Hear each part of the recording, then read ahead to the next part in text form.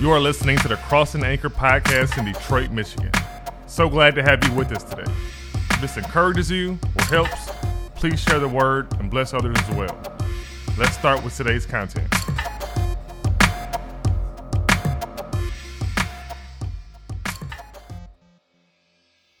Crossing Anchor Church, so good to be with you today. I trust you are well. I was so excited for the opportunity to get to make an investment into this house and in this season. And I just have to say before we get into the word today, I absolutely love your pastors. We met way back in the day when planting a church was just on their heart. Yeah, they were just kind of wrestling with the dream.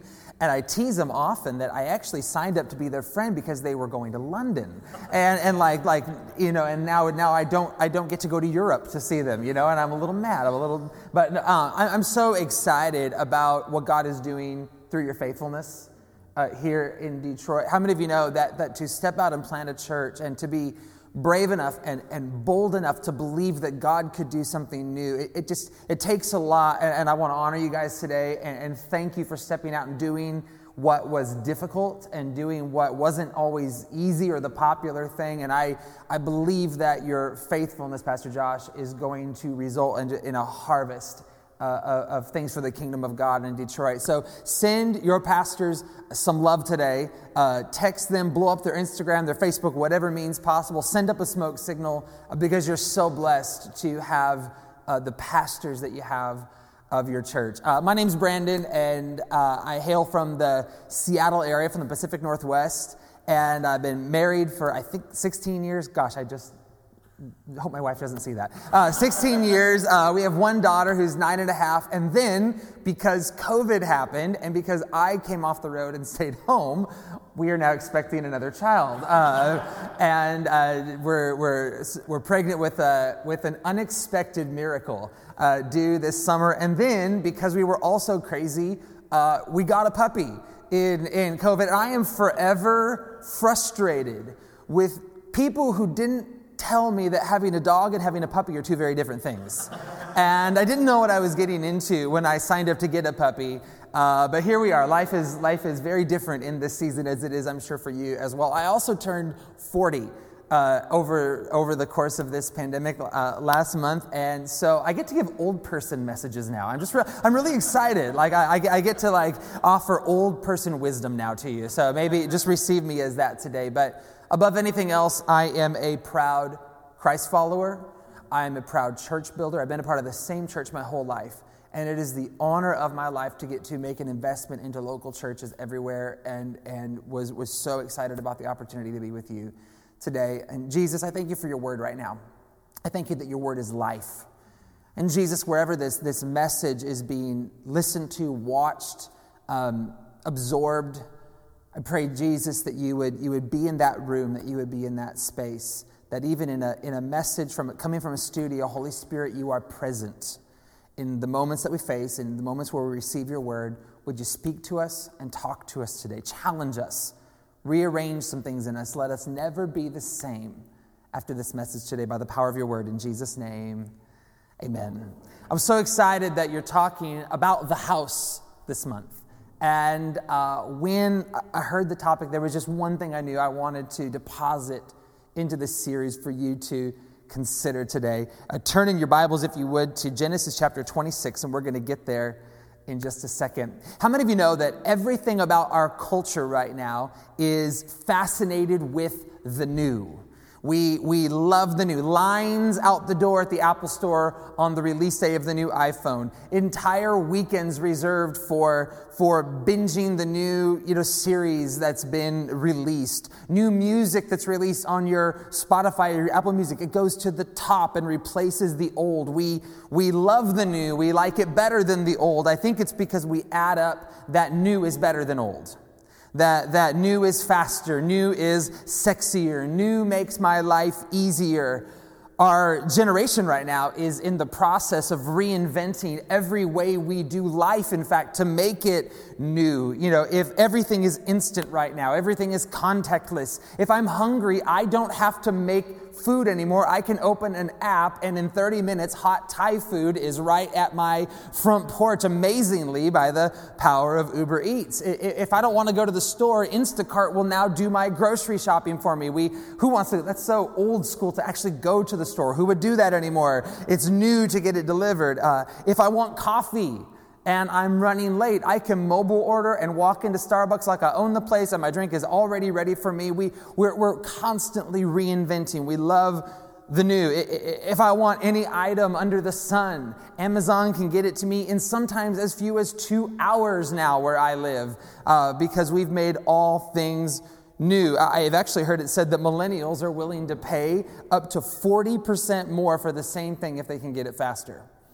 So we have a new way of thinking. And our culture, funny thing, is actually finding language around this. Our culture now, I've heard terms that are emerging that refer to this idea that new is better than old. I mean, what do you say? As soon as someone says something that doesn't quite match our generation, you slap OK Boomer on there, and all of a sudden what you're saying is old isn't as good as new. We have language even around that idea. We add up that new is better than old.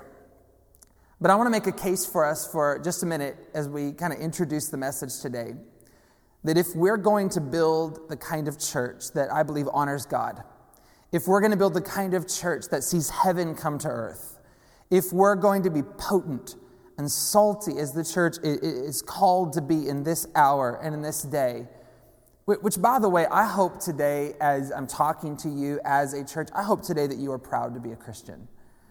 I hope today that you're proud to be a Christ follower and planted in his house. Psalm 92:13, planted in the house of the Lord, and they will flourish in the courts of our God. I know that it's not a popular time to be a Christian right now. I know that it's not an easy time. But maybe something that we forgot about along the way is our call to follow Christ was never supposed to be popular or easy, but we hold on to the promises of God. And I believe God is faithful to the faithful. And I believe that as you commit as a church to build the kind of house that honors God, you're going to see heaven come to earth. You're going to see God do amazing things in this hour and in this day in Detroit. So here's my premise as we get started today. If we're going to be the church that God has called us to be, if we're going to be a potent church in a world that's just looking and grasping for any semblance of truth right now, today I'm going to call us higher. I'm going to challenge you a little bit. I'm going to press some buttons. And if you're looking for a title for the first part of this message here, to set this up, I want to call us today to redig the wells. To redig the wells. Genesis chapter 26 and verse 18, it says this: Then Isaac dug again the wells of water, which had been dug in the days of his father Abraham. For the Philistines had stopped them up after the death of Abraham, and he gave them the same names his father had given them. I want you to see this. Isaac dug again the wells of water and gave them the same names his father had given him. Here's my first idea for you today, and context is king when we're reading Scripture. Isaac, of course, is the patriarch, the leader, if you will, of God's people in this day. Of course, we know him, Abraham, Isaac, and Jacob. He's one of the patriarchs of our faith, the leader of the nation. And in this hour, there is famine in the land. And so Isaac and God's people have been displaced from their land to the land of the Philistines. These weren't like the warlike Philistines that we see later in Scripture, but they were a people that were not God's people, with thinking that was not according to God's ways. And so Isaac's people find themselves homeless. The funny thing was, this wasn't the first time they had found themselves in this position. Abraham's generation had also been homeless and had also been in the land of the Philistines. So they had been there before. And in Abraham's day, they had dug wells in this foreign land that they were temporarily occupying, which is important. They lived in a desert. So how many of you know water and accessing water is absolutely vital when you live in a desert? And so then they returned home. Isaac's generation now finds themselves back in this territory. But while they were gone, the Philistines stopped up the wells. The Philistines filled in the wells with trash, debris, dirt, garbage, When I say Philistines, I just want you to think simply of a people that weren't God's people and ways that weren't God's ways. The Philistines had stopped them up, and I find this so interesting that Isaac's first act returning to this land was to re-dig the wells. And not only did he re-dig them, he gave them the same names that their fathers had given them. They didn't try to make it sexy or cool. They didn't try to reinvent it. They literally went back to something. And they said, we're going to do the work of redigging, and we're going to call them what they are. I actually believe when I look around the local church right now, if I'm honest with you, and I get to work with and be around the Big C Capital Church often, if I'm honest with you, I feel like I see some stopped up wells in the local church right now. A well and water would represent accessing life. Jesus himself is often referred to as living water. I believe we're actually called to be wells as believers and carry the living water of Jesus to a world that desperately needs to know him, desperately needs a drink, certainly in this hour in 2021. But if I'm honest right now, I feel like there's some wells that have been stopped up by thinking that is not God's thinking and ways that aren't God's ways. And if we're going to be the kind of church that brings heaven to earth, that offers people a drink of fresh water in this hour, I believe as believers we have to access the living water of Jesus. We have to be different. We have to be potent. I just want to make a case today. I believe it's time for us as God's people to redig some wells. Now, there's a lot of wells I think that we need to redig in our lives. I know for me this year, I am redigging the well of prayer. Because I think at times it's been stopped up in my life. Would you maybe agree? Maybe you found yourself in there. So maybe your Bible reading or maybe your worship. We can all find ourselves in moments and in seasons where the wells get stopped up and we have to purposefully redig so that we can access Jesus and we can offer Jesus to a world that desperately needs to know him. At times I've had to redig the well of rest in my life. At other times, I've had to redig the well of forgiveness in my life. And not try to give these things a cool, new, trendy word, like call them what the Bible calls them. Give them the same names our forefathers gave them.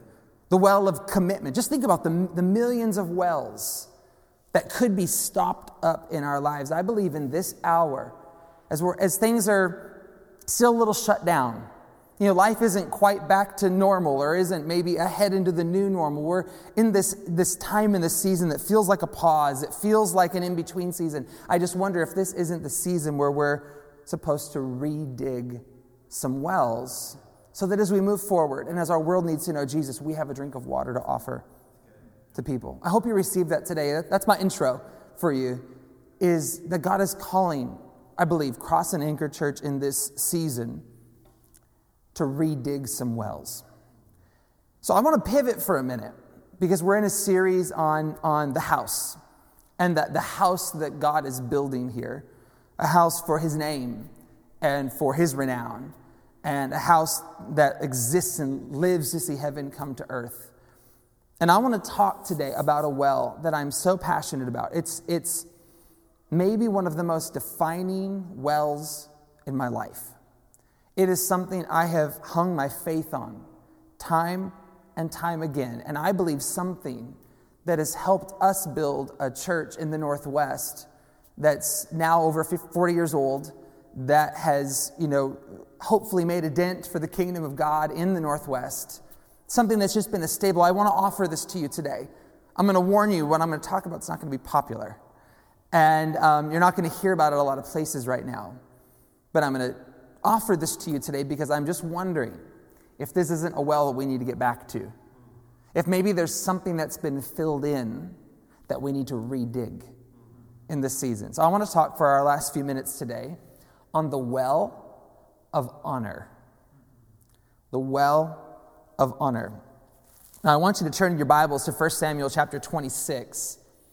And if you would, click, turn, get there in your Bibles, because I want to end up sharing with you what's become a life verse for me. But starting out reading in verse 7 of 1 Samuel 26, so David and Abishai went to the army by night. And there was Saul lying asleep inside the camp with his spear stuck in the ground near his head. Abner and the soldiers were lying around him. Abishai said to David, "Today God has delivered your enemy into your hands. Now let me pin him to the ground with one thrust of the spear. I won't strike him twice." But David said to Abishai, "Don't destroy him. Who can lay a hand on the Lord's anointed and be guiltless? As surely as the Lord lives," he says, "the Lord himself will strike him, or his time will come and he will die, or he will go into battle and perish." In other words, God could take care of him. "But the Lord forbid that I should lay a hand on the Lord's anointed. Now get the spear and the water jug that are near his head." In other words, get a souvenir, show that we were here, "and let's go." So let me set the stage for you for just a minute. Saul is the current king of Israel, but David has already been anointed as the next king. This is post-Goliath, so David is now a local folk hero. The Bible says that people would run through the streets singing, "Saul has killed his thousands, but David his tens of thousands." And that "but David" just grated Saul. Like it got to it. And so much so that Saul now has David on the run. Saul has been inflicted with an intense jealousy of David. He was the leader, God's appointed leader, but was making huge errors in judgment in this season. And David is now on the run. A little bit of context again in Scripture. This is the Old Testament. This isn't the nice New Testament. This is the R-rated Old Testament. Remember, in New Testament, it's turn the other cheek, as Jesus taught us. But this is the Old Testament. This is pre-Jesus. This is eye for an eye territory. Like if someone throws a spear at you in the Old Testament, guess what? You get to throw it back. This is a time before grace came. And so think about this. Saul has David on the run. Saul is trying to kill the next leader. David's having spears thrown at him. Literally, I know that life feels intense right now, but very few of us go through life having actual spears thrown at us, like our lives are in jeopardy. David's life is in jeopardy here. He has every right to return the spear. God gave him an opportunity, it could seem, to take out Saul. He found him lying asleep. He could have ended the madness. David hesitated, and he didn't. Think about this. He didn't do what everyone would have done. Anyone else would have done it. Take him out, kill him, it's over, you can ascend to the throne, you'd be right to do it. But David showed us a new way forward. And in this, David became a forerunner of Christ in the Old Testament. He showed us the coming grace covenant. David left. He spared the life of an imperfect leader. Now we get down to a verse that has become my life verse in verse 23. David is now a safe distance away, kind of another hillside over. Saul's awake. He realizes his jug and his spear are gone. He and David have a conversation from a distance. And listen to what David said to Saul, the man who was trying to take his life. He said this, "The Lord rewards everyone for their righteousness and faithfulness. The Lord delivered you into my hands today, but I would not lay a hand on the Lord's anointed." Now, verse 24, this is my life verse. "As surely as I valued your life today," you could also say honored. "As surely as I honored your life today, so may the Lord honor my life and deliver me from all trouble." If I'm honest with you, I've prayed that prayer so many times. Anytime it felt like a leader in my life got it wrong. Anytime it felt like a fellow believer in my life got it wrong, where dishonor had taken place. When I wanted to fire back, or I wanted to respond back, where I wanted to throw the spear back, I've taken this to the Lord in prayer and said, "God, as surely as I honor your house, as surely as I honor the leaders you've placed in my life, as surely as I honor my fellow brothers and sisters in Christ, God, may you honor me and deliver me from all trouble." Let me do a bit of teaching for a minute on what honor means. Honor means to elevate something. Dishonor means to devalue something. Honor causes everything to elevate, but dishonor causes everything to deteriorate. Dishonor brings things down. Honor lifts everything. Here's my favorite definition. Honor treats something as uncommon. Dishonor simply means to treat something as common. Think about that for a second. To dishonor something or someone just means to treat it as common, ordinary, usual. I would offer to you today that everything is better with honor. I want you to think about that for a minute. Everything is better with honor. Marriage is better with honor. Like can I get an amen? Like imagine your marriage with honor or dishonor. Business is better with honor. School is better with honor. Neighborhoods are better with honor. Social media would be a heck of a lot better right now with like just a little bit of honor in there. Come on, somebody, you got to be doing laps in your living room right now. Like that is where we live. Our politics would be so much better if we had some honor. And guess what? Church is better. Church is lifted. I would actually argue that church is more potent with honor because Jesus taught us that they will know us by our love for each other, by the way that we as believers distinguish ourselves and treat each other. That's actually our potency. When we're not like the world, when we're uncommon from the things that the world experiences and the world does. God's people throughout history have been called time and time again to lead a resurgence of honor for the things of God. Haggai chapter 1 and verse 8 says, "Go up into the mountains and bring down timber and build my house so that I may take pleasure in it and be honored, says the Lord." As we're talking today, and I say this with compassion, and I say this as someone who is human like you and has wrestled with many of these issues, I can hear what starts going off in our heads. Well, that's great, Brandon, but can I honor the church? The church is just so imperfect sometimes. My leader is so imperfect sometimes. Brandon, people have treated me poorly. I wish my church would take more of a stand. I wish my church would take less of a stand. I mean, just all of the dynamics, I can hear it swirling. And I think this is the debris that has been filled into this well, the well of honor. It's the debris of, I love Jesus, but. I love Jesus, but not the church. I love Jesus, but I can't stand that other person that calls himself a Christ follower. I love Jesus, but I think that's our debris. And I just want to make a case for us today that if we're going to build a potent church in 2021 that brings heaven to earth, a church that's uncommon, a church that sees heaven come to earth, I believe that we're going to have to redig the well of honor. Honor toward each other. Honor toward our leaders. Honor toward God. Honor toward the house. And maybe this will be our distinguishing factor. I want you to consider this as I close today. And I know we're kind of in like this wrestle moment. I want you to consider this. What would you say was Jesus' response to you? Does Jesus love you? Yes, of course he does.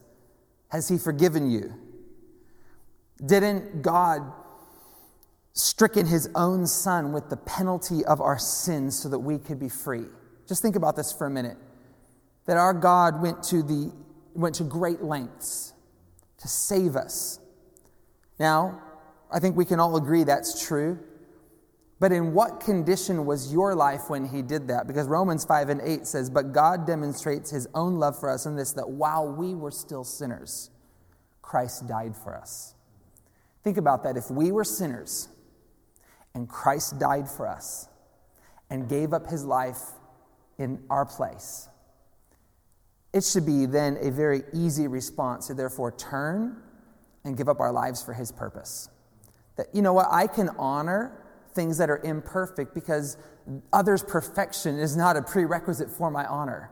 I can give and I can honor freely because Christ first loved and honored me and gave up his life for me. I don't have a pre-qualification anymore to my honor. I can freely give it to any place and anyone, because if I go searching for this perfect environment to honor, I will come up short, because we're all sinners in need of a Savior. I just hope this sets you free today.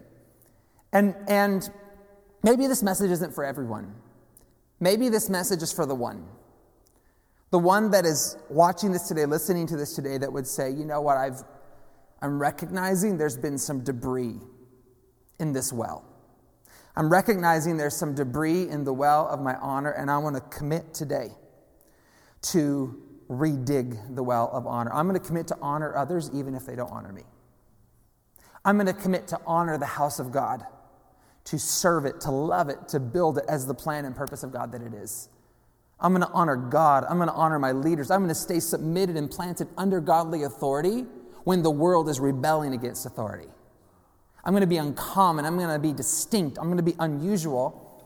And maybe in this hour, maybe in this day, that will be our potency. You're going to have to risk being uncommon. So my challenge for you today, Cross and Anchor Church, is, are you willing to redig the well of honor?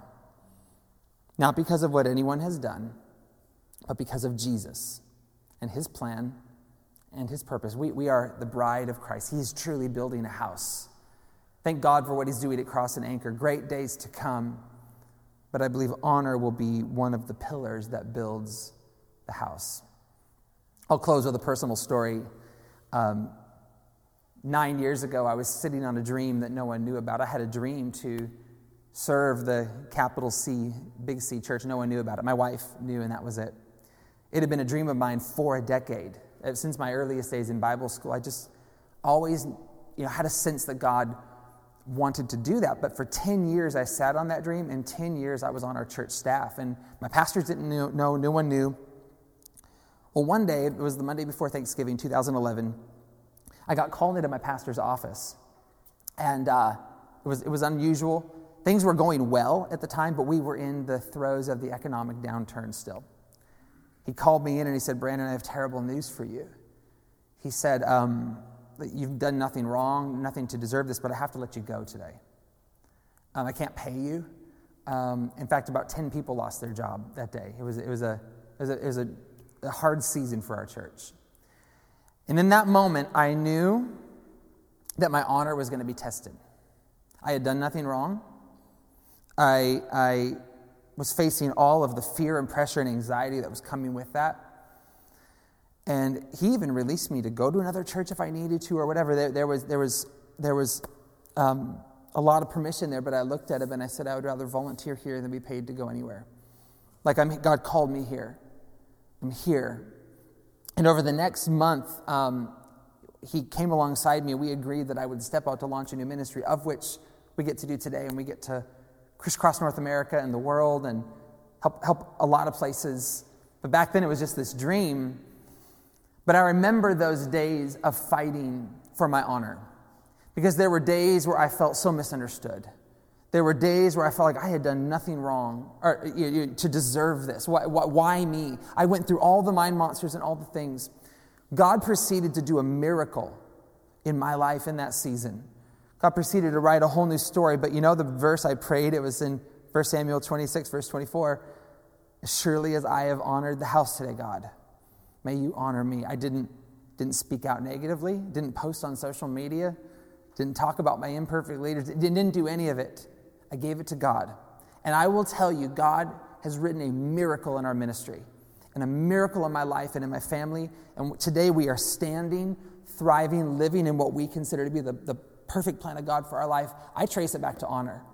I trace it back to treating his plan and his purpose and his house above my own life, to honoring and elevating something to the place that I think is in the heart of God. And I offer that to you today. If God did it for me, I believe he'll do it for you. So Jesus, I pray today that you would break our heart again for the mission of the church. I pray today, Jesus, that you would give us your heart for your house, for your bride. for your church, Jesus. If we have in any way, shape, or form treated what you're building and what you're doing as common or ordinary or usual, if there's debris in the well, Jesus, we repent right now. And we commit today, we're going to redig the well of honor toward you, toward your house, toward leaders, toward our brothers and sisters in Christ. And Father, as we do, I pray that you would so distinguish Cross and Anchor Church in this hour and in this day. May it be a bright light for the glory of the kingdom of God in this hour, in Jesus' name. In fact, if you would just stay in a moment of prayer, if you're watching this today, listening to this today, and you don't know Christ. Or I also have a real burden on my heart today for anyone who's away from Christ, deconstructing in this whole season. I just want to tell you, God loves you. He can handle your questions. He can handle your sin. The cross is bigger than all of that. But if you'll open up your life to him today, and if you'll just give him a new space in your heart, I believe in this season he wants to come and refill you. If you'll commit to redig the wells, I believe you'll find Jesus all over again. In fact, if you would you just pray after me? Say, Jesus, I give you my life today. I give you my heart today. I want to be a Christian, a follower of Jesus Christ. I turn from my own way, and I acknowledge you first today. Help me to be faithful to you in Jesus' name. In Jesus' name. Hey, if you prayed that prayer, let me be the first to say welcome to the family of God. Would you please tell the team? Would you please tell someone? We are so excited for you. It's my honor to get to pray that prayer with you. And for all of you who serve and are on team and build and want to represent your church well, keep walking strong in this season. It's not easy. It's not popular, but it's worth it. Jesus is building his church, and the gates of hell will not prevail against it. In Jesus' name. In Jesus' name. Thank you for listening to the Cross and Anchor podcast from Detroit, Michigan. Make sure to subscribe wherever you get your podcast from and share this with others. Thanks again for listening. We'll see you next week. And let's live our lives on purpose this week.